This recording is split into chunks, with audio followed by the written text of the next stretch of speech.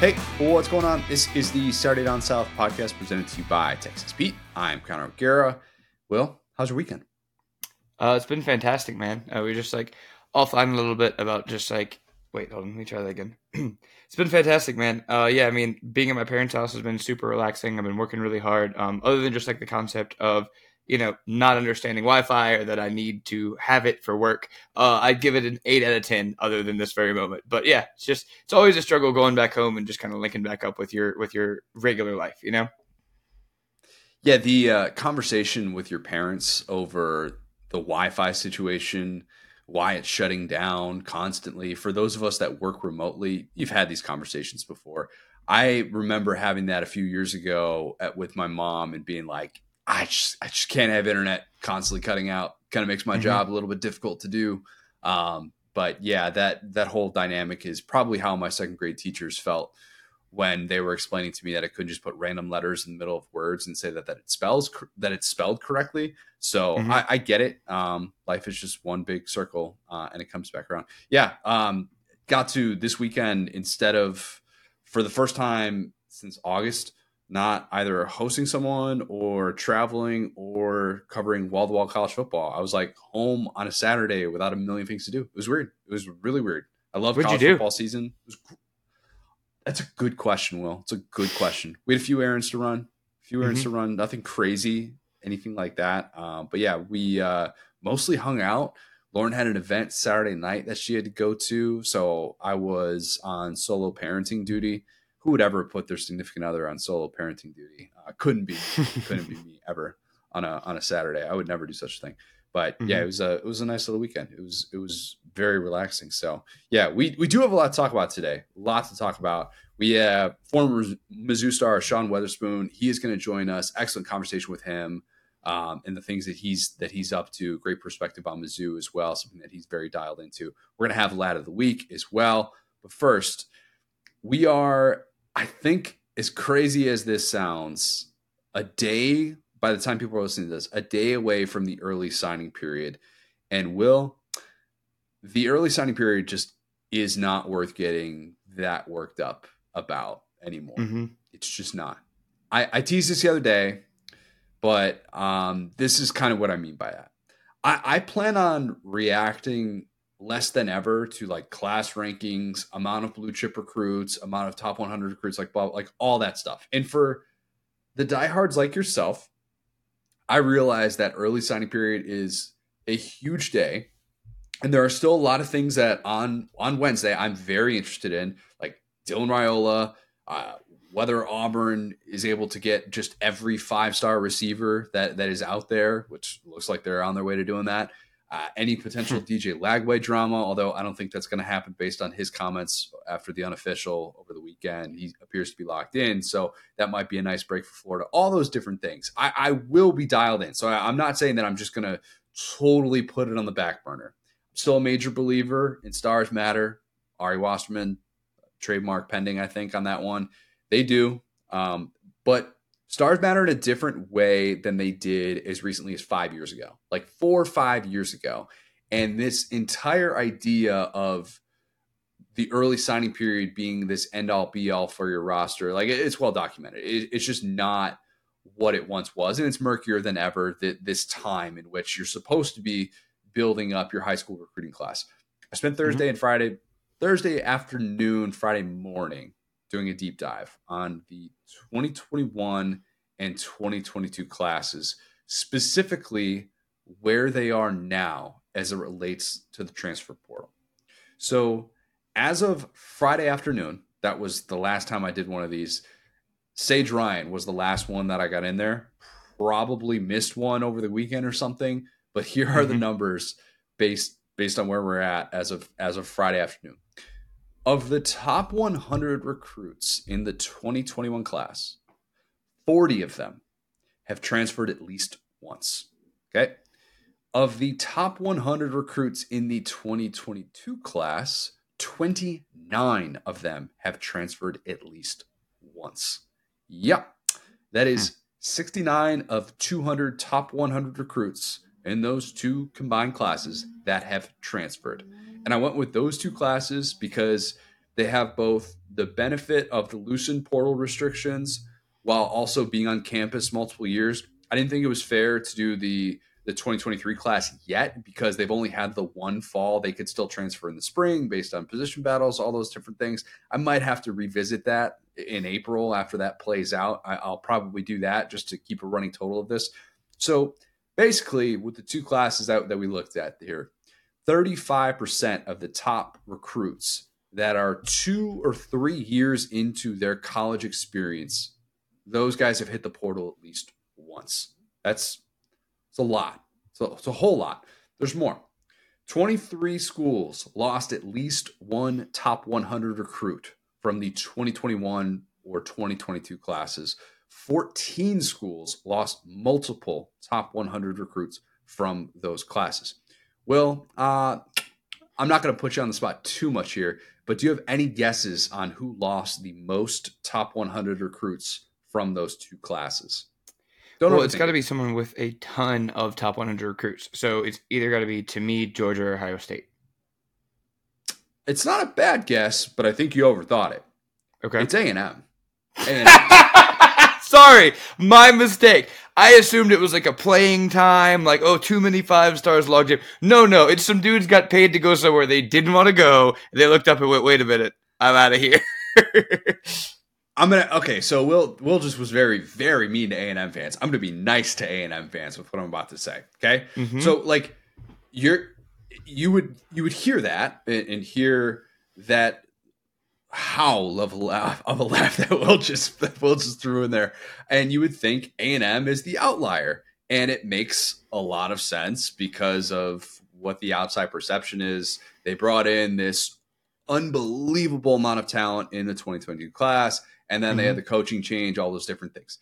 If you bump this out to not just top 100 recruits, but all 4 and 5 star recruits from those classes, 2021 and 2022, those are for what we will refer to the rest of this podcast. That is what we will call blue chip recruits. If I say you are a blue chip recruit, that means you are a 4 or 5 star. And I'm just going entirely based 24/7 sports talent composite. So we're not going like, oh, rival said this and this public on 3 said that. No. Just going based on the composite here. So if you factor that in, well, A&M is actually normal, very normal, in another key area as it relates to the portal. And that's why I wanted to provide some context, because you can see some of those raw numbers and you could think to yourself, that's really bad. That's an indictment of a program. Obviously, they don't want to stay there. The other deep dive I did was looking at all 287 blue chip recruits that signed with the SEC in 2021 and 2022. Okay, 287 of them. That's all. I clicked on so many bios. My God, and you just have to, because sometimes you're like, oh, I know how this guy's career turned out and whatever, but like you just got to double check every possible thing. So that's 287 recruits that were 4 or 5 star rated in those two classes. And how many of those 287 recruits, those blue chip recruits, have transferred at least once? 138. Well, 138. So 48% of the blue chip recruits signed in the SEC in that 2-year stretch have already transferred at least once. That's half, right? Half of those SEC recruits that they signed. And that's why I bring up the A&M part of this, and why it'll make a little bit more sense, and why this isn't going to look quite as bad as what that number just was. Though obviously it sucks that A&M lost 10 top 100 recruits in that 2-year stretch. There is a reason why I can't get overly worked up about the early signing period. And that's it right there. It's like knowing, oh, well, this guy might stay and this guy's probably going to leave. And that's like, those numbers are probably going to skew even more. I mean, they just are in this stage, unless we get some sort of regulation that comes down and says, nope, this is how we're going to be able to regulate tampering or whatever. I'm not banking on that changing. I'm trying to adapt my approach. So there is the famous blue chip ratio that Bud Elliott does, right? Like something that I think is really interesting, is really important. There needs to be like a what do you want to call it? Like a tentacle, a spinoff. I don't know, something that is related to that. Maybe a blue chip departure ratio, which would be worth tracking because obviously, as you mentioned, Georgia, Ohio State, like they're probably the teams that are losing the most amount of talent. A lot of people talking about Georgia and Georgia is losing this 5-star and that 5-star, blah blah blah. Like, yeah, obviously Georgia's losing more 5-star talent than Vandy. Okay, that is going to happen. But this is the blue chip departure ratio would essentially be like, all right, what percentage of your blue chip recruits are transferring? So I did that breakdown for each SEC school in those two classes. I'm so glad you did that. I was actually going to ask you that. I was like trying to like do some quick math because I was like, I don't want to just stick you with the question of like, how many of those guys are still at A&M? Thank you. I'm going to shut up and listen now. No, so I'm a loser. I'm an absolute loser. And I thought, okay, if I just present those numbers and I do like a bunch of takeaways off of that, like, yeah, you can go a lot of different ways. But this is what I think will be maybe even more interesting and more telling to communicate this point of why the early signing period does not have the same gravitas, the same level of importance that it once did. So if your blue chip departure rate is 100%, that's bad. That's real bad. That's Vandy. Yeah. Vandy signed 4 blue chip recruits in those 2 cycles. All of them hit the portal. Basura. Don't like that. Not good. Here is what blue chip departure ratio looks like for each school in the SEC for those 2021, 2022 classes. You do not want a high number here. Like golf, lower the better. Low percentage means good, really, really good. We're talking about departure ratio for your blue chip recruits. So we will start with the worst and then work our way up to the best. Vandy, dead last, 100%. Tennessee, second to worst at 69%. Ole Miss, third to worst at 67%. And then Kentucky at 62%, Florida at 58%, South Carolina at 57%, your LSU Tigers at 56%, Mississippi State at 55%, Auburn 50%, Texas A&M only 49%. There you go. 40. That's why we add context. Mizzou 43%, Georgia 39%, Arkansas 33%, and the number 1 team in the SEC in terms of retaining blue chip talent is Alabama with a just 27% blue chip departure ratio.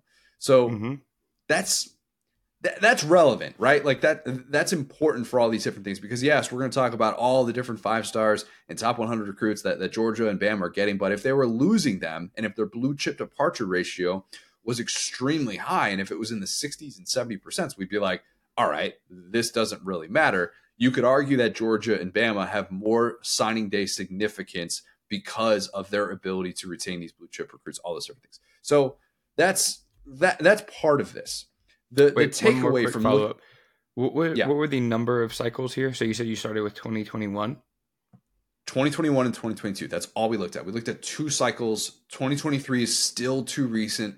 But I will, again, do that breakdown, I think, in April or May when we have more context of guys that enter after at least being on campus for a year. I think that's fair. Like you could look up the numbers now, and I started to, and then I was kind of like, I don't think this is – there are going to be a lot of kids that transfer probably as well after going through spring and being like, crap, I'm still I'm third string in the depth chart. And I'm going into my second season. So that's why I think that context is a little bit different as we look at guys that have finished their second and third seasons in college football. Yes. And where I was going with that is coaching turnover, right? So if you are Florida or LSU, you replaced your coach. Like the coach that the 2021 class committed to is not there, right? So a lot of those guys will just leave because they don't have any existing relationship with the new staff. Whereas if you are in Alabama, if you are in Georgia, right, where you have coaching continuity, there's a whole – because the biggest swaths of guys, as we've seen with A&M, will leave when a coach leaves, right? So A&M was actually probably sitting pretty before Jimbo left because they've just had another, 5-6 guys hit the portal. So I wanted to hit that because you're right about A&M. I just looked at the talent composite. They were 4th going into the year, actually right behind Ohio State. So 1 down. So actually it is just they have a lot of talent there. And if Jimbo had been retained, which again, we're not saying that was a great, like that wouldn't be the right move, but they would have even less because now you're talking about coaching turnover. Right. And you're actually, it's a fair point. And the number of, I think it was like 37 of the 69 top 100 recruits in those two cycles. If you looked at it nationally, like 37 of them came from places with a coaching change, like during that stretch. So LSU would be included in that. Florida would be included in that. Like if you're signing in the class of 2021 and you've got a coach that's only been there for 2 years, that would count as a change technically. So that is definitely part of it, but it's not all of it. Like, oh yeah, it's not just like these numbers are skewed wildly in favor of coaches that obviously have departed or something like that. It feels magnified though. It does. And we sort of rationalize it a little bit more. I mean, Ole Miss is sitting there at 67%. Ole Miss has not had coaching turnover, and as crazy as it is to think about, there are only 3 coaches in the SEC who have been at their respective jobs longer than Lane Kiffin has been at Ole Miss. I mean, that is bonkers to think about, but they're still sitting there at 67%. We're going to get to the Ole Miss part of this in a second here, because there's obviously a lot of takeaways with what they are doing in the portal, how it relates to high school recruiting. So you look at those numbers, Will, and 9 of 14 SEC programs lost at least half of their signed blue chip recruits from the 2021 and 2022 classes. That is a really, really high number. Go figure that one of the 5 that didn't lose at least half of those blue chip recruits is A&M. So that was a point that I wanted to get to. But at the same time, A&M is fascinating. It is fascinating because you look back at that 2022 class, and now we have the context of what happened with Jimbo, and they were never able to quite make it work. And there still are going to be some good players, obviously, from that class. But I wonder if that's the last time that we are sitting there on signing day, early signing period, saying that class is a game changer, right? I think that's kind of gone. I really, at least in terms of making that evaluation on signing day. And really, when was the last true game changer class in college football where they got that sort of billing on signing day? And it was, we're part of the movement. Like, so you used to talk about that with the Indiana basketball class in 2012, and that was going to be this we're the movement. We're going to change things. We're going to change the program. It's like, you guys actually aren't. A lot of you guys aren't going to stay on board, and the class before you was going to end up doing that, but whatever. So, like, when was the last time that we felt like that was a realistic billing for someone, both then and then with the context of like actually watching these classes develop and play out? Like 2013 Ohio State is one that felt like that a bit, at least, and it felt like that at the time, and it kind of felt like that after the fact as well, with them contributing to that 2014 national championship team. 2013 Ole Miss is another one, right? That class, Will. I like you grew up in this in a different way than I did, but when you were seeing Tunzel, Kindici, Treadwell, Evan Ingram, these guys commit in that class, do you remember having your eyebrow raised? Like, as an outside fan, a fan within the division, what was your reaction when Hugh Freeze was getting all of his talent in the doors? That's a great question. And it's even funnier to look at now, right? Because we talked about Bo like fighting people, and that class immediately came to my mind because it was the fact that they were just these freaks. They were like Alabama players who were playing at Ole Miss. And the answer you're looking for, it was the answer at the time, is they're paying these kids. Everybody just immediately thought they're paying these kids. How did Ole Miss get all these guys? And turns out, I mean, they kind of were paying those kids, but who among us? Yeah, exactly though. Like, that class, I think, you look at the good and the bad with it, and obviously the NCAA violations that it was part of. You say no, but at the same time, that you got to be a part of a bit of history. And it's interesting, though, 10 years later, how different the approach is at Ole Miss. Ole Miss is the talk of college football right now, not because in this week of the early signing period, they're doing unbelievable 2013 like things. It is because, and I realize like they only, they do have some blue chip recruits in this class. Got 5 blue chip guys out of high school. Deion Smith, who was at LSU, I believe he started his career at, and is a big JUCO guy. Yeah. So like, you have that, but we're talking about Ole Miss because of what they're doing in the portal. And instead of adding these blue chip guys that they hope will stick around and turn into all SEC guys, they're just adding all SEC guys. I mean, it's crazy the haul. And you're gonna like we're gonna get off this call and I'm gonna check my phone. I'm gonna see that another big time SEC starter has committed to Ole Miss. Juice Mm-hmm. Wells, all SEC guy. Princely Umanmielen, all SEC guy from Florida, probably still butchering his last name, doing my best. Tyler Barron, 3-year starter at Tennessee, who I feel like has been there forever. He was there for the Pruitt era, probably going to be an all SEC guy entering next year. Chris Paul Jr., multi-year starter at Arkansas, probably going to get preseason all SEC consideration as well. Feels like everyone is already tabbing Walter Nolan, the former number 2 overall recruit in that A&M 2022 class, to end up at Ole Miss as well. He played like an all SEC guy before he got hurt against Tennessee and then was not the same type of player down the stretch. So like he could be a guy that ends up there. We're not even talking about the guys that they kept, the JJ McGee's, the Jared Ivey, like these things that they are doing that we're just looking it up at Ole Miss going, oh my God. Like even as I was putting this together, to Cameron Richardson crossing Egg Bowl enemy lines, going for Mississippi State's Ole Miss, like that was their best corner last year. I was like, who's going to replace Emmanuel Forbes? Oh yeah, that's probably going to be the best chance that they have to do it, but he's not Emmanuel Forbes. Like they are accumulating talent through the portal in ways that I don't know that we've ever seen an active head coach do it this way. Now, Lincoln Riley, what he was doing a couple years ago, a little bit different at USC when it's like, all right, he's bringing guys over from Oklahoma. You knew that he was going to be a heavy hitter with all this. And it was just a little bit different. So I do think that the Lane part of this is just so unbelievably interesting. He's going to sign another top 3 portal class. And nobody is sitting there saying like, oh, this is a tragedy for the sport. And, oh, eyebrows raised. Wait till they get popped for NCAA violations. Because it's different. Like the 2013 class at Ole Miss, everybody's talking about how fishy it is. Like, oh, you're going to be on probation at some point. With A&M 2022 class, Jimbo getting defensive about sliced bread took that initial skepticism from people like Lane, and all it did was just pour gasoline on the fire when Saban decides he's going to go on record saying that he thinks the class was bought.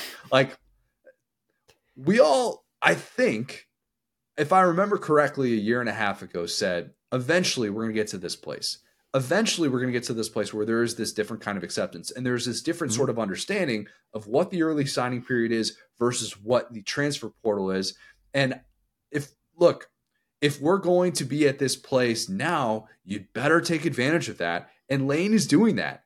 Whether people want to admit it or not, when Lane gets a big time recruit, there is a little, and recruit through the transfer portal, I should say, not recruit from the high school level. There's got to be this feeling from opposing fan bases of like, dang, man, got another one. Thought that guy would have fit in our scheme. Thought he would have looked really good in my team's colors. And man, that was an immediate starter who I thought was going to make an impact for us. And dang, it just goes to Ole Miss. I care way more about Lane's portal class than whether Team X flips a couple of 4-star recruits on signing day. I just do. Okay. Some of that goes back to my initial thoughts on recruiting and the people that always just got so into it. And from a macro standpoint, I get it. I remember, like, look, stars matter. I am a believer in that. But even then, I was kind of like, yeah, it's great that this 4-star is committed to Maryland. But we're about 3 or 4 steps away from saying, oh, that guy changed how I feel about Maryland. Okay. And maybe I'm different because I'm not in the weeds in the way that some of these people are. But because I do respect the people that cover recruiting for a living, and it is a grind that is different than pretty much anything other than I deal with covering this sport. And I love that fans are so dialed in. Many people listening to this are so dialed into recruiting. And I love all of you. I do. People that die hard are the reason that I get up here on a microphone and I don't have to sit here and tell you about our content being behind a paywall. Okay. That is something that I take great pride in. I love that people care that much. I just think we need to change, just tweak even how we talk about recruiting. What is worth getting excited for? What is not worth getting excited for? So I've got a scale that I think we can just apply. I don't want to call it a compass. That's a little bit too preachy. I know I get a little bit preachy up here. Okay, I do. Happens. Whatever. We love a metric. But I've got a scale. Yeah, let's you know what? Well, that's good. Let's call it a metric. Let's just stick with a metric, okay? So if your team shows up in a blue chip recruits top 8 recruiting graphic, that should equal from you, person listening to this, no excitement. No excitement. Don't let it register a thought in your brain. Do not tell yourself, oh, I'm going to do a bunch of Photoshop graphics of this guy playing middle linebacker for my team one day, or oh my God, that guy's going to rush for 2,000 yards. No, don't even bother. Don't begin that process. Do not let yourself mentally go to that place. If your team lands a verbal commitment from a blue chip recruit, that should equal your team shows up and a blue chip recruit's top 8 recruiting graphic levels of excitement. Yep. Okay. That makes sense. So we're sliding the scale. That's what we're doing. If your team signs a blue chip recruit, that should equal your team lands a verbal commitment from a blue chip recruit in terms of your level of excitement, right? And that's if he signs the current cycle, right? So that's because there's so many, some guys are committing in 2025, 26 now. You're talking about now, this would be the 2024 cycle that we're talking about. Because the 2025 cycle, like Bryce Underwood, that guy could end up in, Europe. Things could be so different. Yep. He's going to be playing with the Saudis for all I know. I have no idea how this is going to play out, man. Literally, yes. Okay. Yeah. Last one, because I think this is the point where I find myself paying a lot more attention, getting a lot more involved. But I even think this needs to be tweaked slightly. If your team has a blue chip recruit who plays as a true freshman, this is tough. This is tough to hear. Because you see that guy get in a game and you're thinking to yourself, man, he's a player. This is why he was a top 50 recruit. This is why this guy's going to be the future of this program. All these different things. I get it. Treat that like your team signing that blue chip recruit.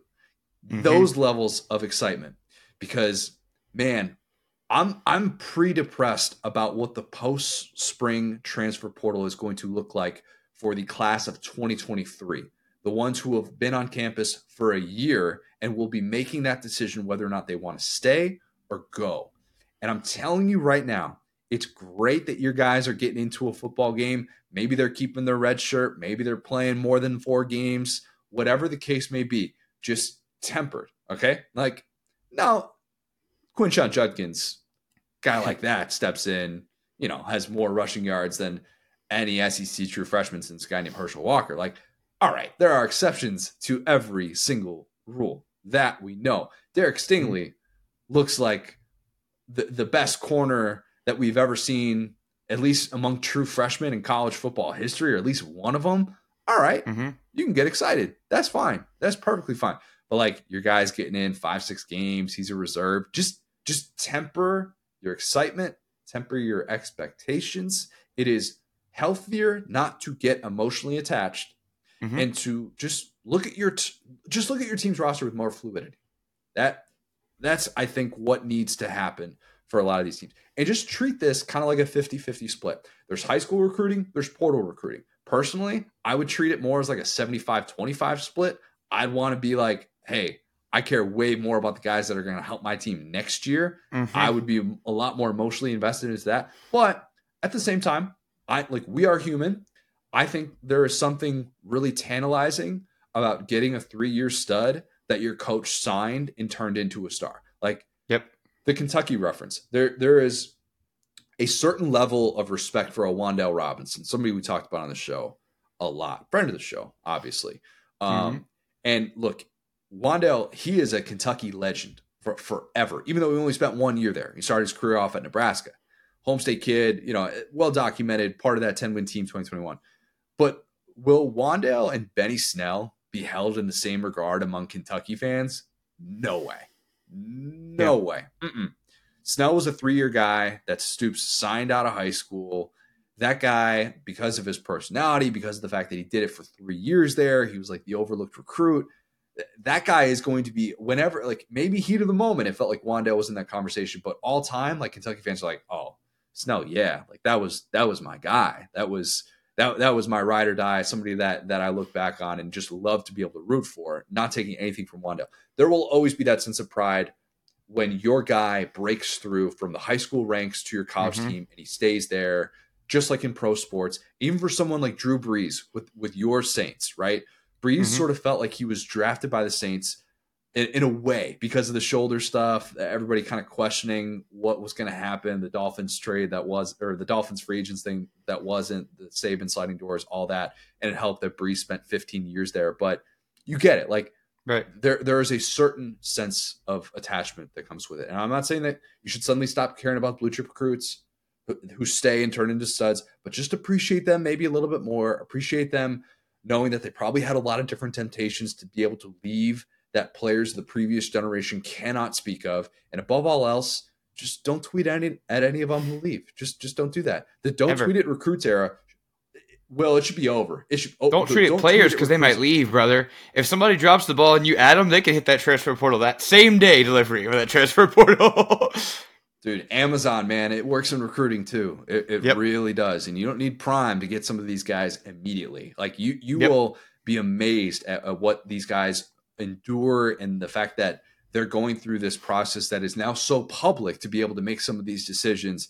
It is just a different type of ball game. So hopefully that puts some of this into context as to why I'm not going to sit here and be like start to finish Wednesday nerd out in the same way that I did many years doing this job. I mean, I remember like I was supposed to meet with my brother in like somewhere in Indy for lunch. And I was like, hey, Kareem Walker, I think he's going to commit to Michigan.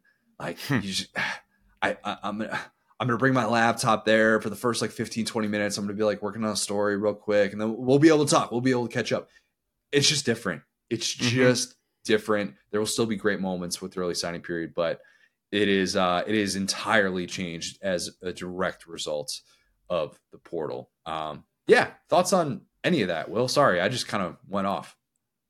No, you're good. Yeah, I think that you've identified something pretty cool here, and I love the data. I love the ability to retain the blue chips, but then to go get them, right? So, just as an example, we talk about a place like Clemson. So they were like 5th in the blue chip rating going into the season, where they're going to get nobody out of the portal, right? So the highest they'll ever be is at that beginning of that season, which is very interesting. And I will say this about Lane Kiffin.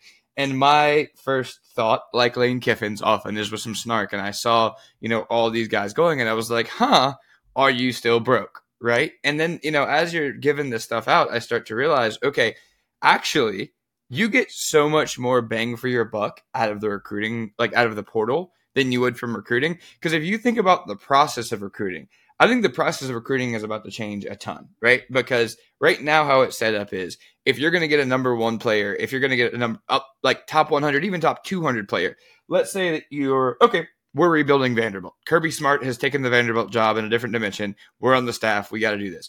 What you got to do is be in one of those graphics, right? You got to let him know your name. You got to get his phone number. You got to be on the radar, right?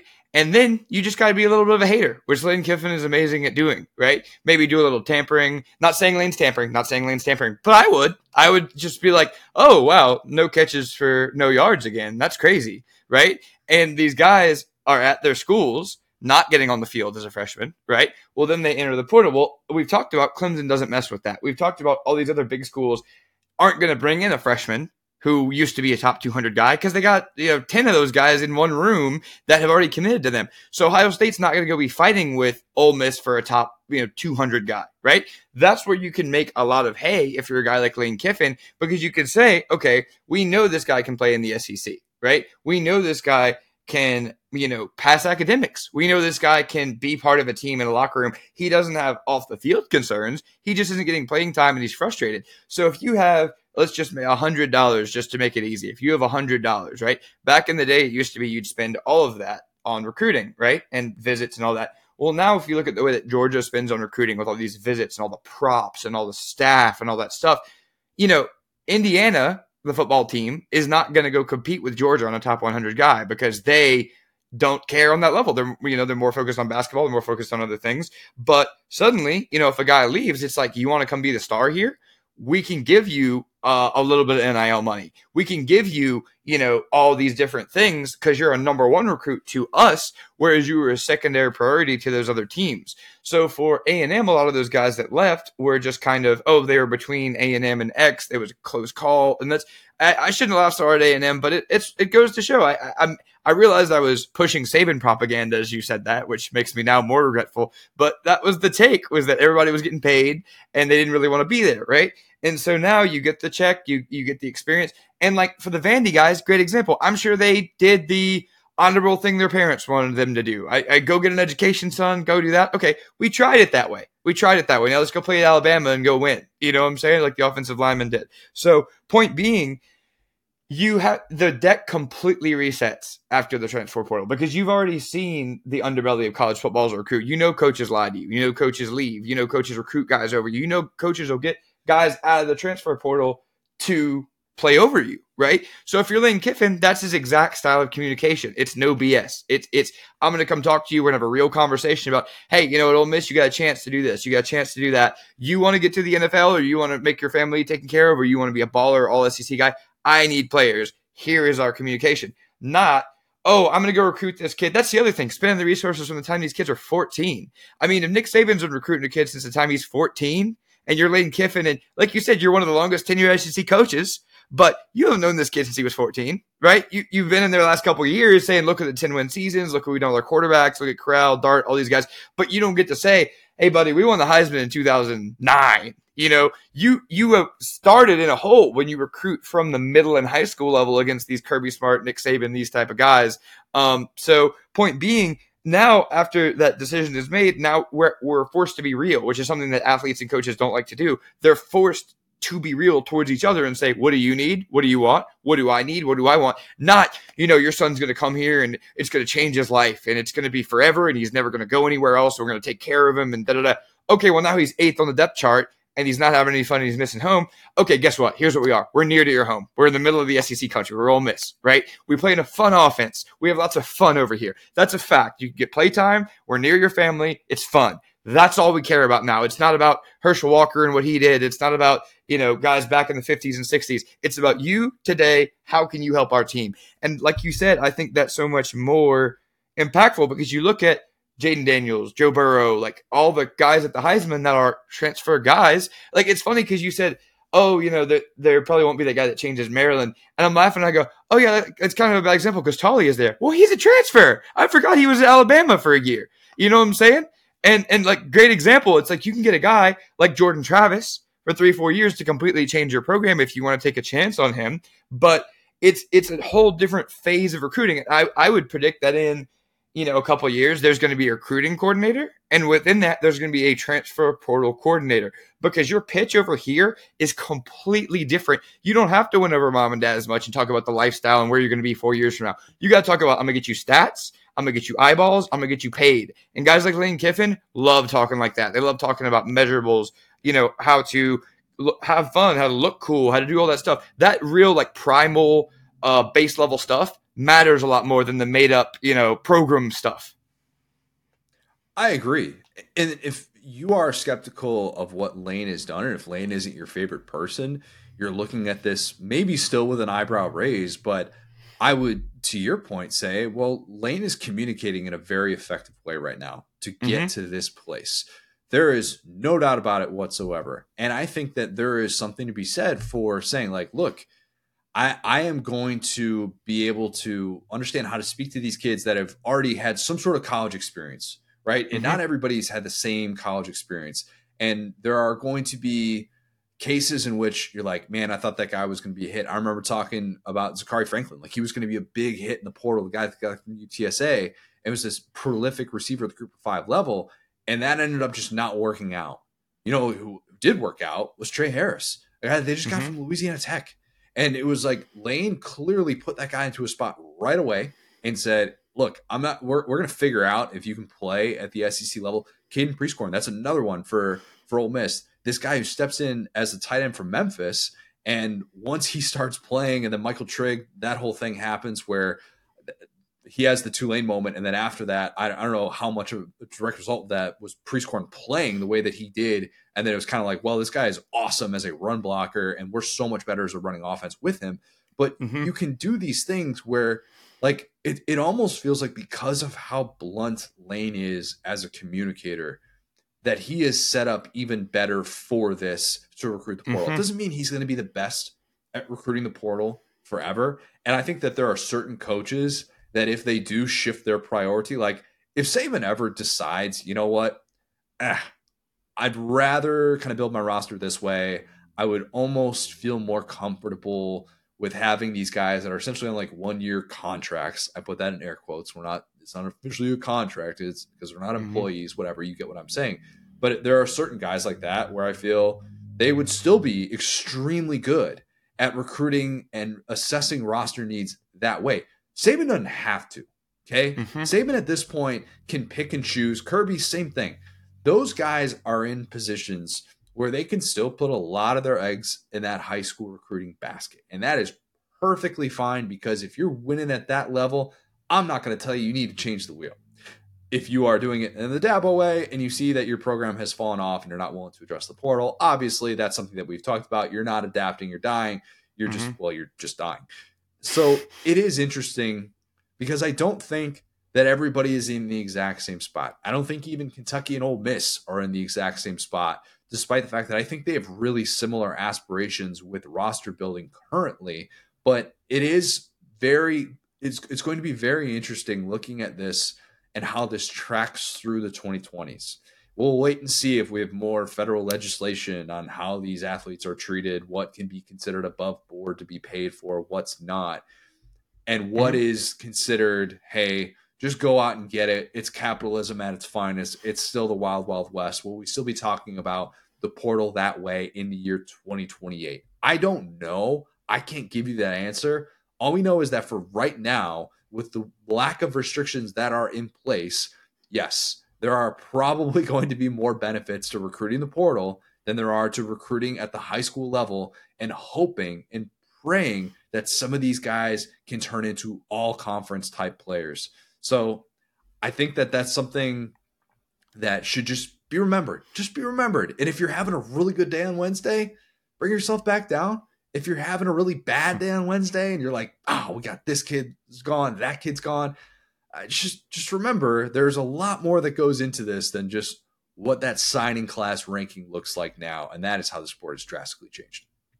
Yep, at 100%. And I'll say this too, like being from like, you know, all these changes to college football, I texted you this the other day, I've completely changed my mindset, which is that like, hey, I was worried about all these different things for the ACC, the Pac-12, the Big 12, the Group of Five, as a college football fan. Now I'm starting to be like, you know what, man? My team is in the SEC. Like, they're going to be good. And that's kind of, as SEC fans, if your school properly prioritizes football, which is pretty much everybody but Vandy, right? At this point, it's like and just to say, don't get your hopes up if you're Vandy, right? I mean, come on. When you guys start caring, then it'll start working. And we've seen Vandy be successful in our lifetime. It's not impossible. You just got to care. But point being, our teams all care, and they all have enough money to at least get someone out of the portal. And here's a really important part of this I'm realizing. They're all from, pretty much 80% of the SEC are very fertile recruiting grounds, right? Talking about Texas, Florida, Georgia, Louisiana, you know what I'm saying? And these places, we've seen all these crazy amount of UL transfers do well, across the SEC. We've seen guys from Florida that are 3 stars that go play at some random school and then come back and they end up at a bigger school. And so the schools that are set up better than ever, because we've seen LSU get a bunch of guys from the portal that were in-state recruits that went somewhere else. And you'll probably see this more in a Florida or Georgia, where they end up at Clemson, Ohio State, out west. And then they look around and they go, wait a minute, I've already gotten my check or whatever. All the promises are starting to not come through. I miss my family. I want to go home. And when that happens, then now, it's this big embarrassment. If you're an LSU fan, you don't get the in-state guy. Well, Denver Harris is now on the team. Now, is he playing? No, but he's on the roster. And that's what's important. We would love to have Denver Harris on the field, but having him on the roster is the next best option. And so, point being, all these guys Brian Kelly is getting back are guys from U High that wanted to get away from home, realized they didn't like it, And so being specific about what you want in the portal. Think about the point about Priestcorn versus Trigg is such a good one. We need a run blocking tight end. Suddenly all the stars for Trigg don't matter because he can't run block. You know what I'm saying? We want this type of guy. Oh, well, let's look around. Let's look who's from here. Let's look who's from here playing at Arkansas State, balling out there. Let's see if we can, make a connection, figure it out. So I think not only just having the money, having the care, having the resources, having the conference and the TV deal, but also being from these places that are football hotbeds, more and more guys are starting to come home because once they've made their hay somewhere else, now they have the ability. The guy that's coming to LSU, the Mississippi State player, didn't get an offer. Now it's because Brian Kelly was transitioning and just didn't have the time to get around to it because he was trying to land Walker Howard and stuff, but didn't get an offer from LSU. Wanted to play. That was his dream school. Boom. Now he can live his dream. And say what you will about that. It sounds dirty, whatever. If that guy's dream was to play at LSU and LSU wants him, he should be able to do that. And that's awesome. And it works for everyone. Not as much for like the schools, but if you're an SEC guy, you're not cheering for a feeder school. You're not. You're going to cheer for Kentucky, where you're getting guys from all over the country, up north, out east, just to come play in the SEC, and it's awesome. Three-star guy spends 2-3 years in Group of 5 strength and conditioning program.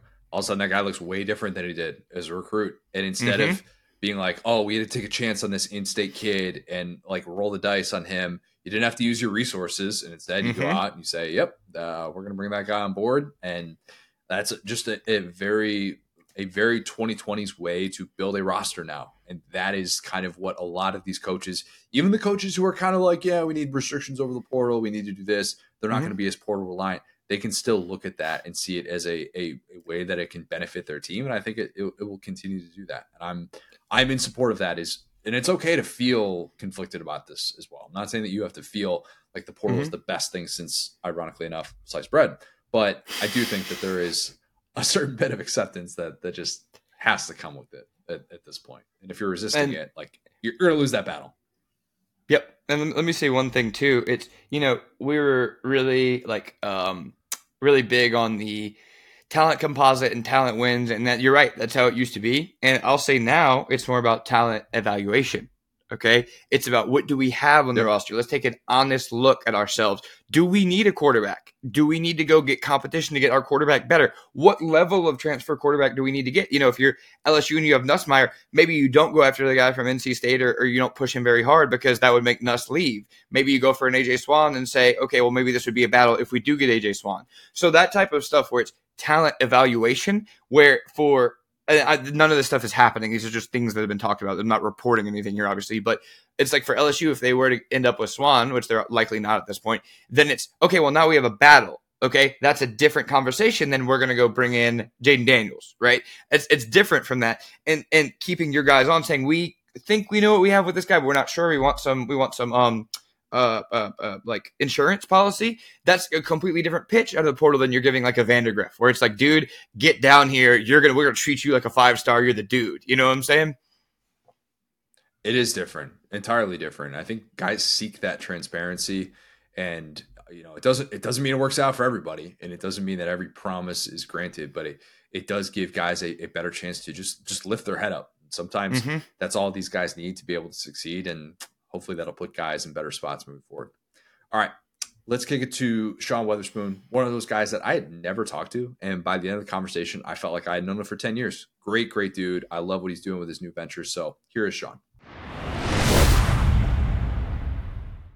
Now excited to be joined by a very special guest. It is former Mizzou star Sean Weatherspoon.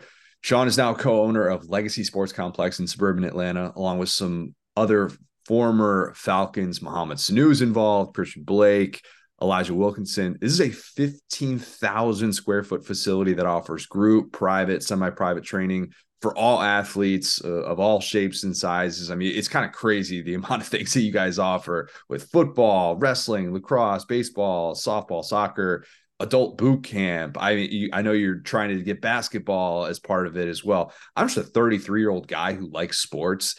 And even I'm like reading this going, this sounds like a place I would want to spend all my time.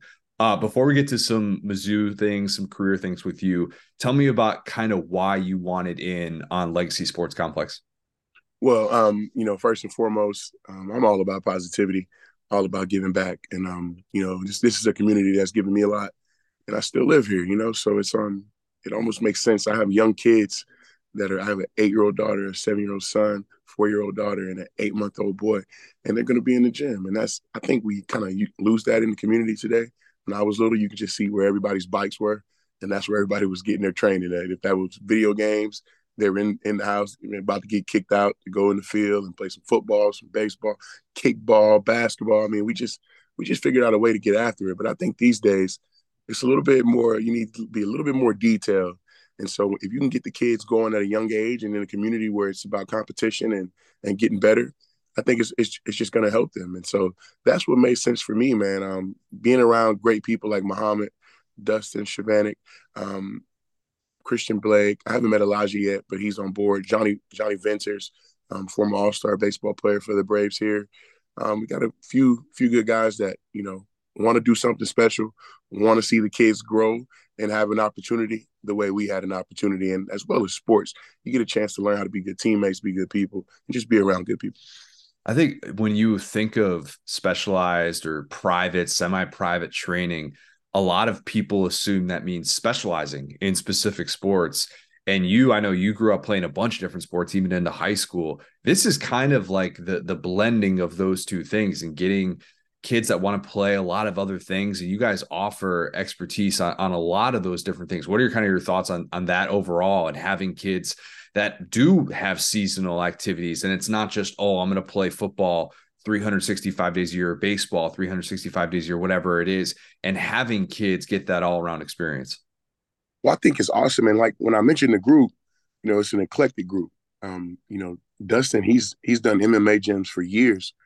Johnny, I mean, his expertise in baseball, myself, Muhammad, Christian in football, Elijah, we're outsourcing people to come in and do things that we don't necessarily, know. And that's going to be, something that the kids can be introduced to different things, not just football, not just basketball. We offer classes in wrestling. We offer classes in tumbling for cheerleaders and gymnastics. I mean, it just goes, it expands across a wide wavelength. And I think that's something that's going to make the kids a little bit more well-rounded in their athleticism. And, we're not just going to focus on the athleticism part of it, because you're going to have to be a good person if you're going to be in Legacy Sports Complex. And we're going to keep that standard up.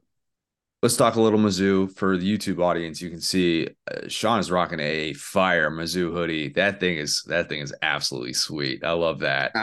Shout out to Truman and my guys at Mizzou for getting me laced up. I love it, man. That logo, it's sweet. I gotta think that for guys like you, a season like this is so fun, because you're in locker rooms where so many of those guys, it's Alabama, it's Ohio State, it's Georgia, and those guys are just flexing all the time.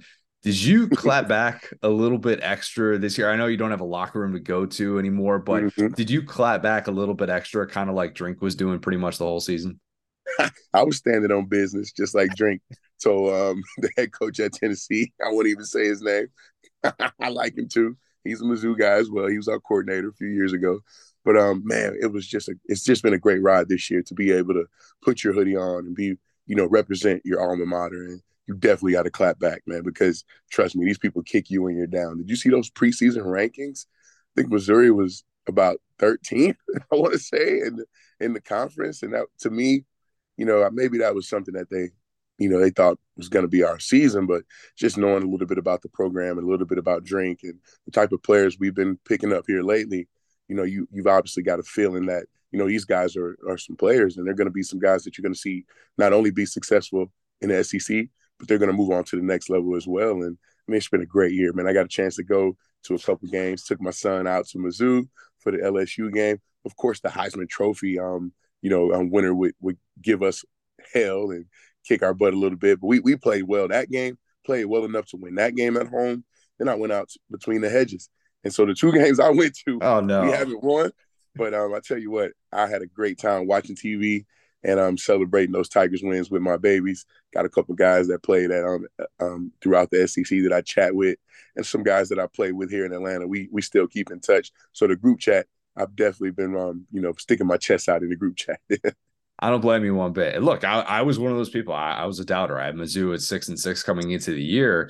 And at the same time, I looked at this team and what they did last year by bringing in Blake Baker and seeing how different that defense looked, especially against the run. And it just felt like guys were in such better spots to succeed.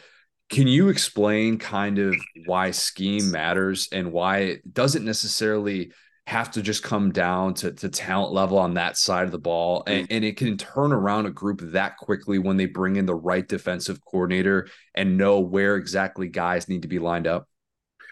It's very important, to have the type of guys that you want to run your scheme, but to get the guys comfortable with your scheme. And you could see later on in the season when we had our injuries on defense, we didn't miss a beat. We're missing Hopper, who's probably a first-round pick, and the other one, and also Bailey, who went out earlier than that.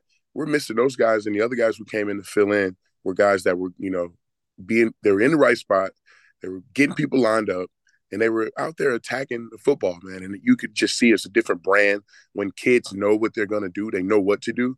They can go out there and play fast. So you maybe you don't know this guy's name, but yeah, if you watch him play this week, I'm pretty sure you'll see a couple splash plays. Then the next week, you'll see it again. And this isn't a fluke. And we're missing some of our best guys. Enos Rakestraw missed quite a bit of time. And, Chris, I'll mess up his name. I don't want to mess it up. But number 7, our All-American nickel and cornerback. Abram Strain, yeah. That's how you say it. Man, the kid played his tail off, was one of our best tacklers, as well as doing a good job of getting the ball out. And, a lot of people don't know these guys. But, hey, turn on the tape. You turn on the tape, and they stick out. And I think that's a testament to Drinkwitz getting the right defensive coordinator in here, as well as playing complementary football with the offense, because the offense did a great job as well running that football. When you can run that football in the SEC and you can play good defense, you'll be in a good situation. Yeah, as much as this team kind of came out of nowhere and everybody talks about talent level, I think it's going to be one of those teams that we look back on 5 years from now and we're like, oh, that guy's in the NFL. Oh, that guy's in the NFL. And on both sides of the ball, I think that there are NFL players just kind of all over the place in that group. And that might be surprising to people that haven't paid as close of attention.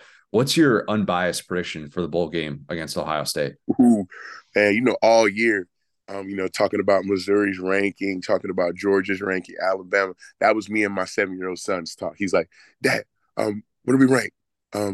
What's Georgia? What's Alabama? What's LSU? Like, he wanted to know. Once I took him to Mizzou to see that game this year, LSU, he was just all about the college football rankings. And I say that to say there was always one other team that he would always talk about. And it was the team that we're going to play in the Cotton Bowl, because he'd always say, Ohio State. It was almost like they were part of the SEC.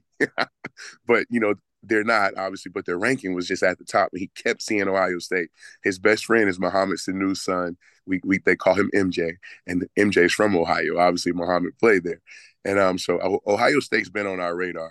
This is a game that we have to go into with the right mindset throughout the bowl practices to simulate the looks that we're going to get. But we know that it's going to be a battle of defenses. Their defense has been solid for years. Man, you could just put on the tape and you got 6 or 7 guys that are going to be, in the first 3 rounds of the draft. They've been more like an SEC North team, if you want to say. But, man, I think it's a great matchup for us because it gives us a chance to show the world that, it's not like the Big Ten is better than the SEC, but the Big Ten is a premier conference, top 5. I want to give them their respect, but we've been against the guys all year long, and man, we put up great results against everyone. We moved the ball against everyone. We never really just got our butts kicked. We had some tough games, but we never really just went out there and laid an egg. So I got to expect us to go down to Dallas and pick up some nice recruits in the DFW area, because we're going to go out and put on a show, man. And best of luck to Ohio State. I know they're going to come prepared, but I think the Tigers are going to be excited. This is a big bowl game. It's the biggest bowl game we've had in years. I played in this bowl game in 2008. So I'm super excited to go and check out my Tigers and meet up with some of the guys. My boy Macklin just went into the College Football Hall of Fame. It'll be a good time for the guys to get together and celebrate him as well. And hopefully we'll get a win. You talk about Mizzou having a little bit of recruiting success in Texas. It's kind of crazy. The unheralded guys, yourself included, who have been just plucked out of that state. Nick Bolton, Chase Daniel, Michael Sam, like you, like all these guys that you're just like, where do these guys come from? Like, how do they get overlooked? What do you remember about going through that process and being this unheralded two-star recruit, even though you did all these things that suggested you shouldn't have been a two-star recruit as like a multi-sport type guy? But what do you remember about going through that process and why Mizzou stood out to you? Wow, man. When you talk about that, we got to go back to '05. Being a contributor on the class of '05, my high school team was one of the best classes that my high school has seen. My class is '06. And so we made state for that '05 fall. And man, it was a tough go for us, man. We lost the state championship game, lost a lot of guys, and then we're coming back that senior year. And Hurricane Rita came through Jasper, Texas, and just kind of tore it apart, man. So we left home for like a month and a half. Didn't know if we'd even resume our football activities. And when we went back to Jasper, our whole town was operating on generators because the trees were down, the lines were down. It was something serious, man. We played 2 games a week, 1 game on Tuesday, 1 game on Saturday, both daytime games. At this time, my recruiting trail is kind of taking a hit because my family is running all over Texas trying to figure out, where we can be safe. And so some reason, man, Matt Eberflus, shout out to E. I think he got him a win this weekend. He's been having a little rough go, but I'll tell you what, that guy is a detail guy. He's a defensive guy, and he came to my parents' house and sat there with that salt shaker and that pepper shaker, and we talked about a little bit, the cover 2 defense that I think Rod Marinelli was running with the Bears, ironically. And he's like, this is Urlacher. We have a middle linebacker. His name is Brock Christopher, good player. And you're going to be this guy. And that was Lance Briggs. And so I'm like, okay, I'm going to be the Will. And we're going through that. And it just felt like a great fit for me. And like I said, man, my phone was kind of cold during that time. So it was a great opportunity for me to keep connecting with Mizzou. And they always connected on a strength of, more than just football. It was about my parents. It was about what I was doing with my other sports. They wanted to know about me, and it didn't seem like I was just a quota for their recruiting class. And so, man, here I am, a 2-star recruit. I get to campus for 7-on-7, and there's a few other guys from Texas that just didn't get a lot of love. One guy named Denario Alexander, one of my best friends, his names really stand out because, he threw up 1,800 yards his last year at Missouri playing receiver. So we had some guys that kind of just grew into what they already were, but, Missouri just cultivated us a little bit better. And I think it was just the right situation. Big 12 football was very exciting at the time. And, it was a place that, we had been watching that growing up in Texas. They said, hey, we like you, but I don't know. Texas A&M, they said, we think we're going to go with some JUCO guys that are I don't know, so I went to junior day at some of these programs and hung around and just didn't feel like I was a part of their plans. Houston was a place where Art Browse was and that I felt really comfortable going to, but Missouri was my first visit. I had a soft verbal to Houston. I took my visit. Art just kind of laid into Mizzou and me a little bit, and I was like, oh, this is not the type of vibe I want, because Coach Pinkel was like, go see what you want to see. Like, he's like, you're a Big 12 guy. He just say something so simple like that. And I always thought that, Coach Pinkel didn't come to my house. When I took my visit, I got a chance to speak with him. And that pissed me off that he didn't come to my house. So when I went to school, man, I was ready to go. And Macklin was our number 1 recruit. We're best friends now. But I was like, man, this guy's arrogant. This guy's, he turned down Oklahoma to come to Missouri. He thinks he's the you-know-what. And he was the you-know-what. And we all just became the best of friends. And, man, we competed. And there was a guy named Kevin Rutland who played corner at Missouri. He was a corner and nickel. He's from Houston as well. He's from North Shore, so his pedigree is, North Shore, they just made their 6th straight championship. So I don't know if I lost you there. Oh, it just went out. But Kevin was the kid he's the only kid from Texas that didn't come to Missouri's summer program. He's like, man, I'm going to enjoy my last summer in Texas and vibe and chill. And so he was kind of nonchalant, played quarterback, ended up redshirting him, and he ended up being our best friend and one of our roommates. And I promise you, my whole house went to the NFL because we cared that much, man. We wanted to win. We ended up being the winningest, Missouri program. And, of course, the next class after us, the next class after them. And it was just something that was contagious, man. But we had a lot of guys that nobody really, talked about that went out there with a chip on their shoulder and put on for their state as well as the name on the front of their jersey in Missouri as well. It's incredible because, everybody always assumes that when you get to that level and you play Power Five football, that you just have all these unlimited options. And hearing you explain your situation, I bet there are a lot of moments in which you're like, I don't know that I'm going to be doing this at the college level. I feel like I have the ability, but what are they Mm-hmm. seeing that I'm not necessarily, or what's preventing them from stepping forward and saying, no, you're going to be a guy, you're going to be that stud.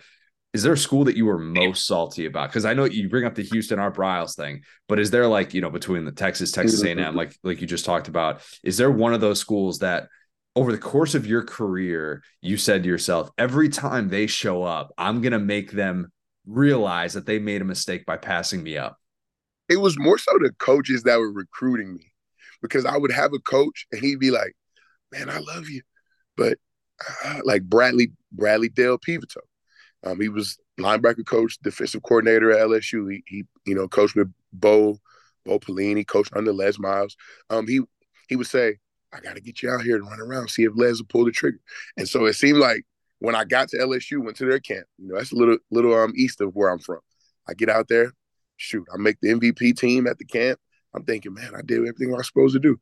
Like, oh, you're a little small. Texas showed up at my 707 practices. They were like, we already got 3 linebackers we got signed up. Yeah, and you're small. Everybody just kept saying you're small. And then they were so disrespectful. I went to junior day. They didn't speak to me almost. And then here it is, like Dennis Franchione was the coach then. And I think they might have called on signing day, seeing if they could, get me in there. But man, when I played Texas, I had my best game at Missouri. I probably had like 17 tackles. I had a sack. I had a pick. And Mac Brown came up to me after the game. He said, I just don't know how we let you slide by. And I'm like, yeah, that was the validation I needed at the time. Even though they kicked our butts that night, man, I had my best game, and it was homecoming, and my family was in town. It was a great time. But every time that I would, face those coaches, or it would be those teams that pop up, I would definitely be a little bit more amped up. And sometimes that's tough. It gets you kind of out of your game sometimes. But I mean, I did have some of my best games against A&M, some of my best games against Texas. So, I got to say that they helped me in some way. Okay, so I hate to bring up bad memories, but No, Oklahoma. No. all right, we got to talk about this because the 2007 season, it's crazy. It's well documented how crazy it was. It's kind of oh, is this season about to be 2007? Like, we ask it every time there's craziness, because everybody remembers just how wild it was. And the fact that you guys at Mizzou are sitting there number 1 in the country going into conference championship weekend, Mm-hmm. just knowing, all right, we just beat Kansas. All we've got to do is just beat Oklahoma. That's it. If we beat Oklahoma, we're playing for a national championship. Mm-hmm. How sick to this day are you about that? Especially hearing now about the LSU side, about them overlooking you and them getting into the national championship as a 2-loss Mm-hmm. team. Oh, it was tough. It was tough, man. I look at that and I'm like, are you kidding me? We beat Illinois and we beat Kansas. Both of those teams played in BCS bowl games. I want to say Kansas beat Virginia Tech in the Orange Bowl. And I think USC might have got after Illinois. I got to give USC their just due. But we were the only team who beat 2 BCS teams that didn't make a BCS bowl. So that was kind of rough. We knew that our destiny was in our hands, but we just did not think that we would not get a big bowl game, And we ended up getting the Cotton Bowl, which was awesome. But man, we were so amped up to go to San Antonio and play against Oklahoma because they had already beaten us in the regular season. And it was like a 1-score game. It was tight, man. We needed to make one play. They made it. We didn't, right? And so when we made the championship game, we were just revved up. But I think in the beginning of the season, when we talked about our goals, we knew that we couldn't, we were coming off. This is our first year being like a top team. Like, we had a team in 05, they're like preseason ranked. But the 06 Missouri team, I think we finished 8-5. No, sorry, maybe 8-4. So we're pretty good. We got Chase Daniels, so I know we're going to get better. He's the guy that kind of, you're like, okay, Chase is going to Mizzou. We saw what he did. I'm a Texas kid. I know, okay, we're going to win some games. We got to go up there and play some defense, right? And so here we are, bro, getting the opportunity going to San Antonio to play against OU. And I'm thinking, we got this one. And we come out, we're playing pretty good.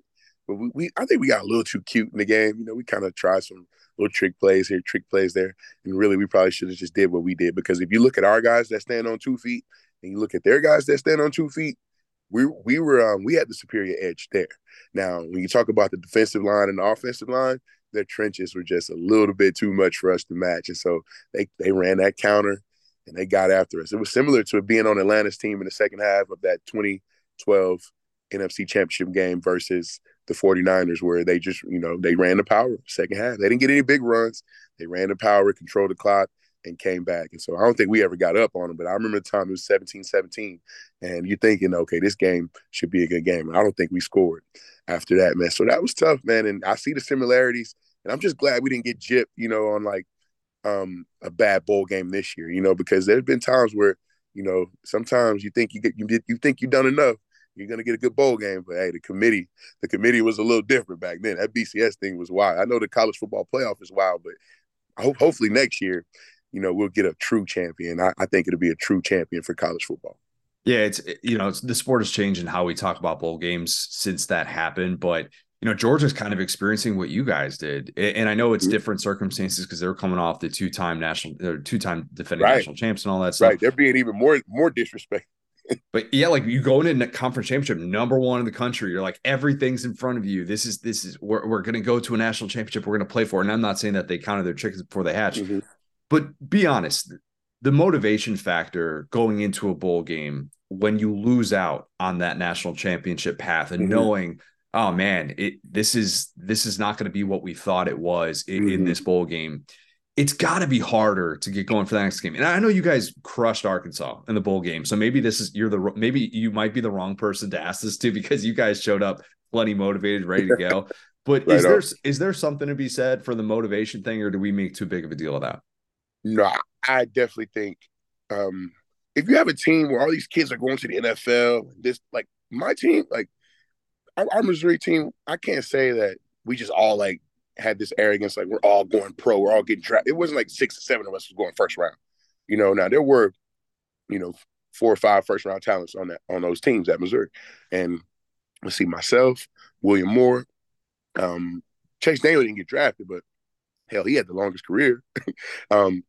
Jeremy Macklin, first round pick, Ziggy Hood, first round pick, Chase Kaufman, Mackey Award winner, 3rd round pick, didn't even work out for his coming out of for the draft and anything, still get drafted in the first round. So we're a talented team, but we were just we're so upset that we just wanted to go kick somebody's butt, man. I think the SEC has kind of been spoiled, and they're like, oh, we're not playing for because I talked to Mike Johnson, who played tackle at Alabama. He was drafted here with me in Atlanta in the 3rd round. And Mike's like, when Hawaii whooped up on them, he's like, man, whatever, bro. We're checked out. We're checked out. And that's what people are going to say, But I always say, anytime you get a chance to show who you are, why not go show who you are, man? If you don't want to play, don't play. Go train. Go get ready.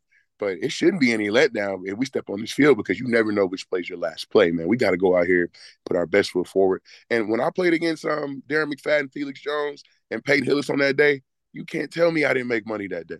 Yeah. You can't tell me I didn't make, and I was just a sophomore, but you can't tell me I didn't do what I was supposed to do. We went out there, held them to like 6 points. Man, that was big for me. Playing against those backs, that let me know. Because coming into that sophomore year, the freshman year, I'm pretty good. I want to play. I'm not playing. We're not that great. But our scout team, we were getting better. We're getting better and getting better. We knew we'd play together the next year. And so that next year, I stepped right in. I'm like, man, I'm all big league. I'm all league player. And I didn't know that was going to happen. I went out there and gave it my best shot. And so the next year, shoot, man, I did the same thing. The next year, I did the same thing. And that put me in position to do the things that I wanted to do after Missouri. So I think my advice to these kids and coaches would be, put your best foot forward, or just, hey, you can just go study for your finals, man, and just say, hey, it's a wrap. We don't want to play.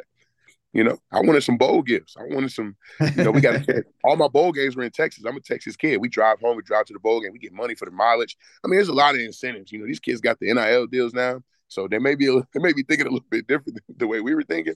But we were just wanting to put our best foot forward and help our ranking for the end of the season to help get some better players in there so we can keep it going.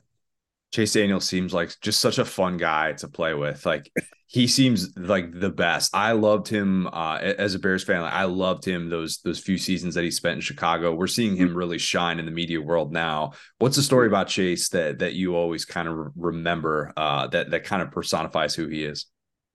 Man, I think one of the coolest stories about Chase, and I just got a call from Jeremy Macklin. He was just calling me. Chase was really big in getting J-Mac to school there. J-Mac was committed to OU, man. He was going to play with those guys. He was going to play he was going to win Big 12 championships and play in the national championship, right? So I think it says a lot about Chase and what he did to where he was able to sway Jeremy. And so when Jeremy came to summer school, Jeremy wasn't going to summer school. His summer school was Chase's house. And they were just locked in, man. So just seeing how locked in Chase was and how confident he was, and he's just a team first guy, a fiery guy, a great player, and a teacher too. So I remember him and Jeremy just sitting there going over plays. Here I am, like, I know I ain't playing this year. I'm thinking I'm a 210-pound linebacker. I'm like, man, I'm gonna be red shirted. I'm not even worried about it. Jeremy's coming in. He's like, I'm not coming here to red shirt. I'm not. Chase is like, this is gonna be, this guy's gonna put us on the stage, right? Chase knew it, and Chase was ready for the stage, and him and Jeremy, they really set the tone for Missouri having those accolades. I mean, I think Chase was up for the Heisman, Jeremy's up for the Biletnikoff. They put us on the stage, man. So kudos to Chase and Jeremy. Chase looking like DJ Drama right now with the big beard, wearing the snapback hats and stuff. Like when we went back to Mizzou, I'm like, man, this dude look like a hip hop star. And then you see him, on NFL Network having a great time, just excited, man. And he can really give you a different perspective because he's been in so many meeting rooms and learned from so many different offensive minds, and he's been successful when he's been called upon. And just an overall, just a great guy, man. So kudos to Chase, man. But just his dedication to getting us ready to play. I saw him working with Jeremy as a freshman, just getting that guy ready, man. I'll never forget that. Yeah, there's a reason why the guy has been able to hold a clipboard for so long. Everybody always brings up the amount of money per start and all these different things. Like, that guy wasn't liked. There's no way that he'd be getting these contracts and be asked to come into these locker rooms. You getting drafted by the Falcons, it probably played a big part in what you're doing now in the Atlanta area, obviously with Legacy Sports Complex. Do you think that going to Atlanta, like at the time, did you think that was the most likely destination for you? Or did you think based on your pre-draft interviews, those conversations, that you were going to end up somewhere else? Man, I really couldn't pinpoint it, but I will say that Arthur Blank was the only owner in the meeting. He was the only owner in the meeting. And I was the guy that they wanted to talk to me. Like, I had like 20-something official interviews, not only just going to the train station over there at the combine, talking to the position coaches and defensive coordinators and stuff, but like I'm literally sitting in like every team room, and their whole front office is right there just grilling you, right? But during that process, I was the one who was reaching out to Atlanta. Like in the media, they talk to me, what team do you feel comfortable? I'm like, I want to go to Atlanta. I kept saying, I want to go to Atlanta. William Moore, he left Missouri. He came to Atlanta. He was a second-round pick. And Mo didn't play much his first year. So when they came to recruit me, they were like, hey, we want to get both of you guys out there, get both of you guys going, right? And so that was kind of a thing. I had played with him past 3-4 years. So that seemed like a great fit for me. And so I kind of thought it would happen, but I didn't know. I was just kind of, every chance I got, I would speak about Atlanta because I was born in Greenville, South Carolina. So I'm a guy that's, from around these parts per se. Grew up in Texas my whole life, but I was born here in South Carolina, which is right up the street. Got a lot of family that's, here in this area. And it just felt like a place where I could go and be in a 4-3 defense that was very similar to what I had already done at Missouri. And, it seemed like a place, I just love the energy of this city, man. It's just, they're going to make you earn it. If you're going to put together a subpar team and a subpar type of, season, then that's what the crowd's going to be like. But if you come out there and you got your stuff together and you're getting after it and you're putting on for the city, then the city is going to be behind you. And then you have the faithfuls as well that are just going to always be there. But when you get that building rocking and you got a playoff game in there where you can't hear, the cornerback can't hear the linebacker got to run outside the numbers to tell Asante Samuel that we're in cover 2 because we don't want to give away our hand signals. I mean, it's just a different vibe, man. So coming here was the ideal place. I was talking to Devin McCourty here recently. We were at this trust event, the NFL trust event in DC, and I was saying the only thing I envy is not getting drafted by Bill Belichick. Yeah. Now I love Mike Smith, so detailed, such a like a student of the game, but he only got, let's see, how 5 or 6 years here. But can you imagine if your coach has been here so long and the same system is the same? Like, I put 3-4 different defensive coordinators and things like that. So that's the only kind of things, you think about as a player, like just the continuity and schemes and personnel. But man, I wouldn't change it for the world, man. Just a great place, and I'm still here today, and this place is still giving me what I need.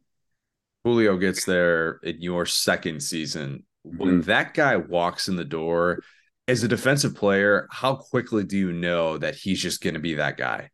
Oh my goodness, it's just his intent, man. Like everything he did, like when he came off that ball, man, it was no sugar footing.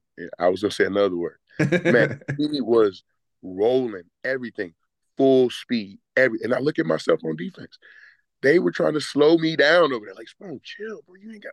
I am running. Julio is running. Then you have to go and play certain techniques on receivers, and you really get a chance to see. Hold up, ooh, that's different, right? And so if you can go out there and go against these guys, a guy like Julio, Roddy White, Tony Gonzalez, Mike Turner, Matt Ryan being as accurate as he was, you knew that on Sundays you'd be ready to play anybody.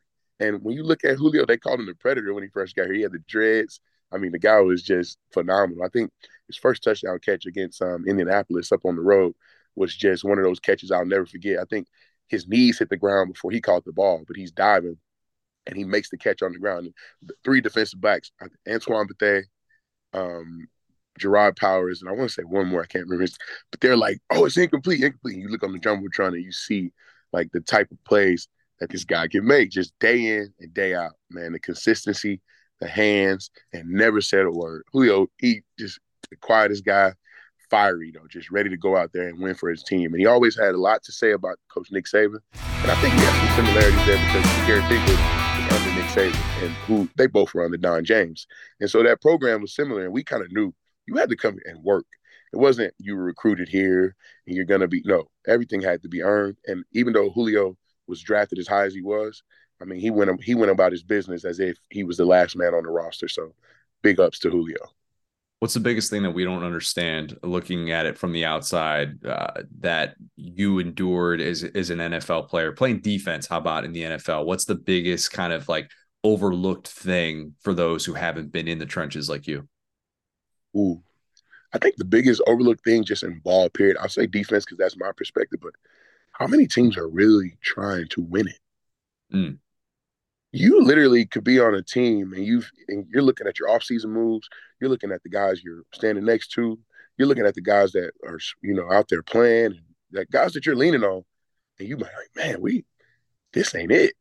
And there's not like some drastic thing that's gonna happen at the trade deadline, like where you're gonna just get a whole new team. So I mean, I can remember times where I just feel like, man, this is not it. We don't have a chance. And so some of these teams, the fans, they get into it on Twitter about this, that, and the third, but sometimes you just don't stand a chance. And a playoff, game is your Super Bowl, and be happy with that. So I think just, from year to year, it's going to be different, but man, it's so hard to win in that league. And when you see certain traits, you just know, like, man, we're going to have a hard time winning games. I think people, they take that for granted, man. They just think like last year when we did good, okay, we're going to be good this year. No, man, that thing changes every year. And it just sucks to see your brothers go to other cities, guys not play anymore, and guys get injured and those type of things. The business part of it, that's what they don't understand really hurts the mental of the players, because we have to separate the business from our personal lives, and we know that every move isn't always, it seems like it's personal, but it's not personal, it's business. And sometimes I think we can just get lost in that, and that can kind of stress guys out. But I would just say, fans, please take it easy on the guys on Twitter. These guys, these are these men's livelihood. They love what they're doing. They're trying the best they can. Give this better luck next week. If maybe, in the offseason, your team will make some moves to make you feel better. But hey, the game's got to be played on the field. But what about if they lose out on one of their bets, or it's their fantasy player or something like that? Don't that should open the door for them to be able to slide into the DMs and let a specific player know about that, right? Like that's fine. I'd say so, man. I might have tweeted Teddy Bridgewater on a fantasy game one night, and like, but it's all fun, not. But to me, hey, they say if you can't lose it, then don't bet it. It's true. That's a good point. But That's a good point. hey, if you do slide in the DMs, just be gentle with the guys, man. They got a lot on their plates. John, it's been a lot of fun. I want to get you out here on some rapid fire. Just 5 questions. First thing that comes to mind. Does that work? Sweet, bro. All right. I think I know the answer to this question. First one, though. Who was on the receiving end of your favorite tackle of your football career? Ooh, my favorite tackle, RG3. Oh, RG3. He was on the receiving end of that, man. I won't say it's my favorite tackle because he was hurt or anything like that. It was just like when you get to run through someone's body unimpeded, that feeling is like hitting a golf ball down the fairway 315 yards. So, and that's what I love to do, right? So, man, that was the hit where it's like, oh my goodness, that felt so great. So I got to say, that's my favorite one right there. RG3, sorry, bro, but it's all love. he did just fine. He's doing all Oh, right. He's got things he's figured out. Yeah. he's crunk right now too, man. He Yeah. got some. Yeah, I like that. Bench squat or deadlift? Squat, squat, man. You got to live in the squat rack, man. If you're gonna, especially if you're gonna do the job I did, you better have some thump to you. Because one thing about me, I didn't always have to run full speed and try to hit a guy with all my might. I had a lot of power in my lower legs to where I could sit down low and I could come off a block and still explode in a short area. And I like to say turn the cheeks. You gotta turn cheeks when you make tackles, man. I don't see that a lot in the NFL today, and maybe they don't want you to see that. But for me, squat rack all day. You had a 40-inch vertical coming out of Mm-hmm. college. Can Mm-hmm. you still dunk? And if so, do you just do that all the time? Because I would. Man, I can still get up there and punch one. It's not the same. I'm not throwing it down. I can punch one though. I can just I can get it up there. So every now and then, if I'm at LA Fitness and somebody's just they find that I played in the league and now here they want to try some, I might get a little revved up. It just depends on how the old 87 is feeling. I'm saying if the 87 is crunk up and feeling good, just came out of the sauna, stretched out, rolled out. Hey man, I might try to punch one on you and just let you know, hey, it ain't sweet in here. The old 87. I'm gonna refer to myself now whenever I do something athletic. The old 90, because that's the year I was born. That's what you're talking about. Yeah, the old 87, man, you got to get it revved up. It all depends on that. Oh God. All right. Mizzou fans used to chant "spoon." They used to say that whenever you make a big time tackle, something like that. Mm-hmm. You've probably never been booed, or at least if you have, you've never known it. Have you Right, knowingly been booed before? Because I would man. just think it's that. No, I definitely have never been booed. I think all my worst plays might have happened on the road. So like other fans were probably cheering when I made a bad play. That's true. But here in Atlanta, man, my parents, my mom always she was like, what are they saying? They booing my baby. So that it happened in high school for the first time. Like it wasn't football, it was in basketball. And so my athletic director, his kids, they would all like have their little spoons, and we had a pretty good basketball team. I played the three, played some two a little bit, handle the ball a little bit. But man, those kids were saying spoon while I like shoot my free throws and stuff. And so when I got to Missouri, it kind of came out. Once we really got popping, it started to come out. And man, it's kind of cool, bro. I can't even lie, man. It's one of the coolest things. And I see it today here in the dome. I was trying to figure out the other day at Mercedes Benz, were they booing Coup or were they saying Coup? Because he did miss that field goal, but they were I think they might have been booing Arthur Smith's decision to go and kick the field goal. Yep. And that's what kind of sounded like they were booing Coup a little bit. And he missed it. I was like, oh man. See, that would have never happened to me because mine happens after the play, True. so that's kind of sweet, bro. I had a little love there. Yeah, you're never going to miss a tackle, and then you're going to hear the boo birds from that. It's just going to be big time play in the backfield and spoon. Like that's the absolute best. I love Most it. definitely, man. All right, last one for you. What is the best piece of advice that you give to a college athlete in the current landscape of NIL, transfer portal, all those different things? That's good. It's not always greener on the other side. That's what I'll say because a lot of these guys are very successful and they're putting their name in the portal. That's a smart move.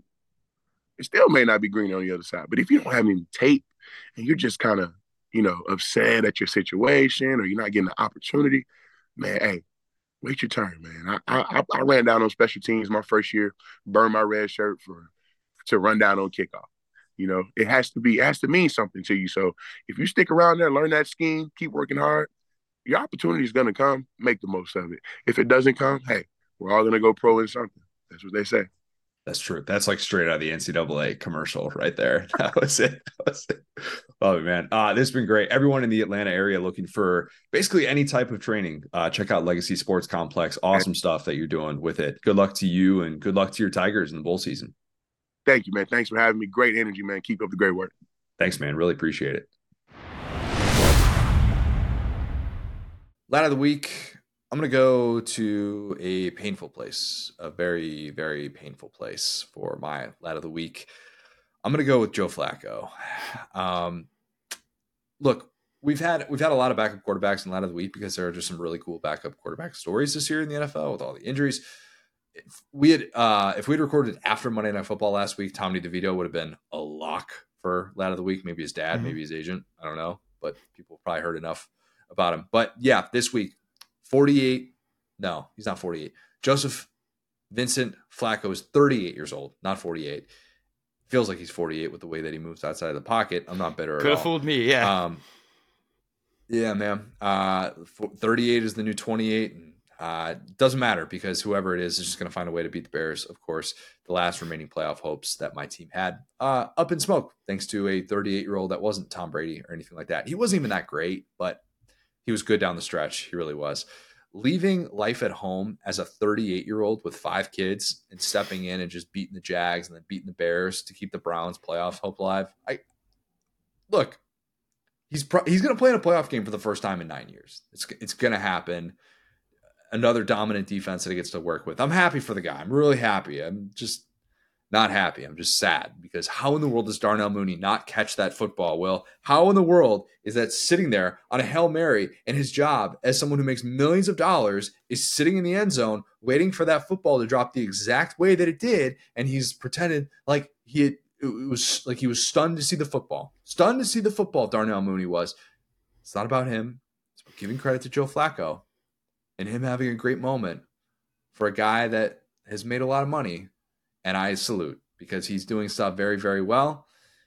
And my team does not do things very, very, very well. And that is where we were at, where I'm jealous of a Browns team with a 38-year-old quarterback. Yeah, I mean, quarterback play in the NFL, I always joke about, it's just never been worse. And yeah, I mean, Mooney, I think, had a similar play against the Saints in the notorious MVP Nickelodeon game. I actually think I think if I remember correctly, you guys should have beaten us in that game, but he had the exact same play happen. And I just remember being like, well, he was wide open on a post route and he like dropped the ball going forward. And I just remember being like, just don't trust that guy. It was like a very weird little, like, I'm out. I was like a dad. I was like, he can't Butterfinger. So it's wild to see that happen again. And my dumb little theory proved right. But yeah, I mean, it's anybody's league on Sundays, which sometimes is not a great thing. No, it's bad. It's really bad. But what are you going to do? Football's stupid outside of college football. NFL football is just dumb. Nobody should watch it. Everybody should just watch college football. That's what I always say. Listen, yes, our teams being bad is why we hate the NFL. Let's be clear here. If they were good, we'd be like, the NFL is better than ever. Speaking of old quarterbacks, and a quarterback that is actually 4 years younger than Joe Flacco, this will blow your mind, Cam Newton. Cam Newton is my lad of the week. Now, Cam Newton is a guy who has, especially more recently, gotten, not great press clippings. He's a guy who's been, a little bit bold and brash, done some stuff that just kind of like in front of a microphone that's just not very classy. But I will say he had like a 10-minute video that he posted in response to like some criticism. So this all wraps around. He was talking about how we only have about 5 quarterbacks who are game changers in the league right now. And of course, like the economy of takes, everyone was so mad at that because they wanted to talk about how great Brock Purdy was, like that like goes down to earlier in this segment or earlier in this podcast, you're like, oh yeah, like we got to stop talking about, National Signing Day. And it's like people like us have that option, but we could just say we don't care about this. But there's a whole economy around recruiting that is always going to make recruiting the thing. Well, just like that, there's a whole economy around the NFL and quarterback play where you got to boost up, Dak Prescott, Brock Purdy, all these game managers that are playing well and their teams are playing well because you have to have content. And Cam Newton came at it from a different perspective. He was like, we just got a ton of game managers in the league. So this clip he puts out this week starts with a highlight of everyone just calling him kind of dumb and unqualified. And his point was, you can attack my point of view without attacking me as a person. And basically, his point was, it's wild that because I type in hieroglyphics and I'm wearing a funny hat, that you guys don't see that I've been him, that I've done these things before, that I've been a game changer. And by whatever definition of game changer Cam Newton was it, especially in 2015, he was backpacking Philly Brown and those boys to the Super Bowl with only, third leg Greg as his best receiving option. And he kind of goes through, hey, it's the other side of an argument that we've talked about a lot, that we actually just had a version of, where it's we've gone the other way in sports media, where a bunch of people that are kind of like stats based, like PFF, kind of like number cruncher guys, kind of own the conversation now. So much so that if you're a guy like Cam Newton, it's almost like Desmond Howard speaking on the Heisman. It's like, no matter what you have to say about Desmond Howard is a Heisman winner. He has been there. He has been in big games. He has done that type of stuff. And so you can say, oh, I don't respect your opinion just because you played, which is exactly how I feel. That is a big time, like Ryan Russillo school of thought. Like, just because you played doesn't mean you get to coast. But Cam's point was, how can you take away with what I've done because of how I present myself? And just a cool little moment from him talking about, like, let me remind you all really quick, like, just because I'm goofy, just because I make jokes, just because I smile really big, does not mean that I was not a terror on the football field. And it's just cool, man. I'm loving to see what Cam has done in the final part of his career. He has a cigar bar here in Atlanta, or there back home in Atlanta, called Fellowship's really cool. We've shot there before. Him and Cecil, funny enough, opened it up. But it's cool to have someone look in the camera and say, like, I'm proud of who I am. I've done what I've done. I don't need all this accolades and all this stuff from people who are trying to stay relevant based off of people who do what I do. So, and the cool thing that he snuck around to is that he has an LLC, he has a podcast, he has all this stuff going on, and he was preaching, pay it forward and independent media and building your own brand versus relying on, big network and stuff like that and trying to give people opportunities. So I think that's a cool way to look at it. Instead of like tearing people down, instead of saying, oh, look at Cam, he looks ridiculous, like, think about what a person's saying and don't immediately judge them. Like, we could have, I'm not going to name it. You know what? Yeah, I will. Let's say Darren Rovell just comes out and has the most amazing college football take ever. Our first thought is going to be, well, let's raise an eyebrow. But then, you got to think about it and say, sometimes, we have to evaluate that based on what is said and not who said it. Which I understand it's all part of the context, but I think Cam's kind of like speech this week was super cool because he was just talking about, like, if nothing else, view me as your equal, view me as a person who you don't roll your eyes whenever I talk. And it's funny that Cam, through being different and marching to the beat of his own drum, has gotten tuned out by people despite what he accomplished and how he has been a franchise changer kind of at every level. There are no people on earth who think that Cam was in the game manager category, right? Like, that's not a thing, right? Okay. No, they were just calling him silly and saying he dresses weird and that he just doesn't know what he's talking about. And he was like, I'm serious. I'm not unserious. Facts. Yeah. I mean, at the same time, like, Cam does that stuff in part because, okay, like, he's expressing himself, and when you're doing stuff that's very outside of the norm, people are going to comment on why you have Instagram posts that are in total hieroglyphics and nobody has any idea what in the world you're trying to say. And if you're doing that, okay, that's fine. You're perfectly within your rights. But people are also going to be like, okay, it's just a little bit strange, whatever. There's also a line of like, and look, I've consumed a little bit of Cam content lately and seen some of the stuff that he was doing. He was on Pardon My Take recently, and I know he and Brandon Marshall are doing that tour together right now. And I find myself rooting for Cam. I've always kind of found myself rooting for Cam without any sort of affiliation to him. There are certain things he says and does that are just going to be considered different and weird because we're just not used to seeing them. So like there is a line of like, all right, well, what's weird and what's he putting out there into the world, and what's being like, if you're sitting there saying Cam doesn't have the right to speak on football because he types in hieroglyphics, all right, that's a you thing, that's not a Cam thing. But yeah, I mean, he is a different dude, but a game changer in every sense of the word, and a game changer in media. He probably will be in the very near future, as well as he continues to grow his platform right now. Good stuff. Quarterback centric, very quarterback centric today. Love it. We have our first episode of Betting the Bulls is already up. The second episode, the 4 non-playoff New Year's Six episodes, that is going to drop on Wednesday. Maybe by the time you're listening to this, it's already there as well. Marler, myself, our sports betting expert from Sports Betting Time, Crossing Broad, Bob Wankel. He is awesome. It was a great first episode. It's like a 2-hour first episode with a lot of gambling insight, talking about all those other Power 5 games. We are going to have these episodes once a week throughout bowl season. It's just these are bonus episodes. You don't have to do anything additional. You don't have to subscribe or anything like that. They're just going to be there in your feed. We're still going to have all of our normal episodes on top of that. We're going to preview a bowl game later in the week. Well, we're going to be able to. Oh, no, actually, we're going to wait till next week. We're going to wait till next week to preview A&M, and then we're really going to get into the thick of it. So that's what we'll I was do. getting excited, dog. I thought we had some random bowl game we was going to talk about. Yeah, we'll hold off on that. We'll hold off on that just and just wait until next week. If you have not, leave us a 5-star review. Subscribe to our YouTube channel where you can watch every episode of the Saturday Down South podcast, which is presented by Texas Beat. Follow us on the app formerly known as Twitter, at the SCS Pod, at Set Down South, at CJ O'Gara, at Go So Hard. Thanks, guys. Talk soon.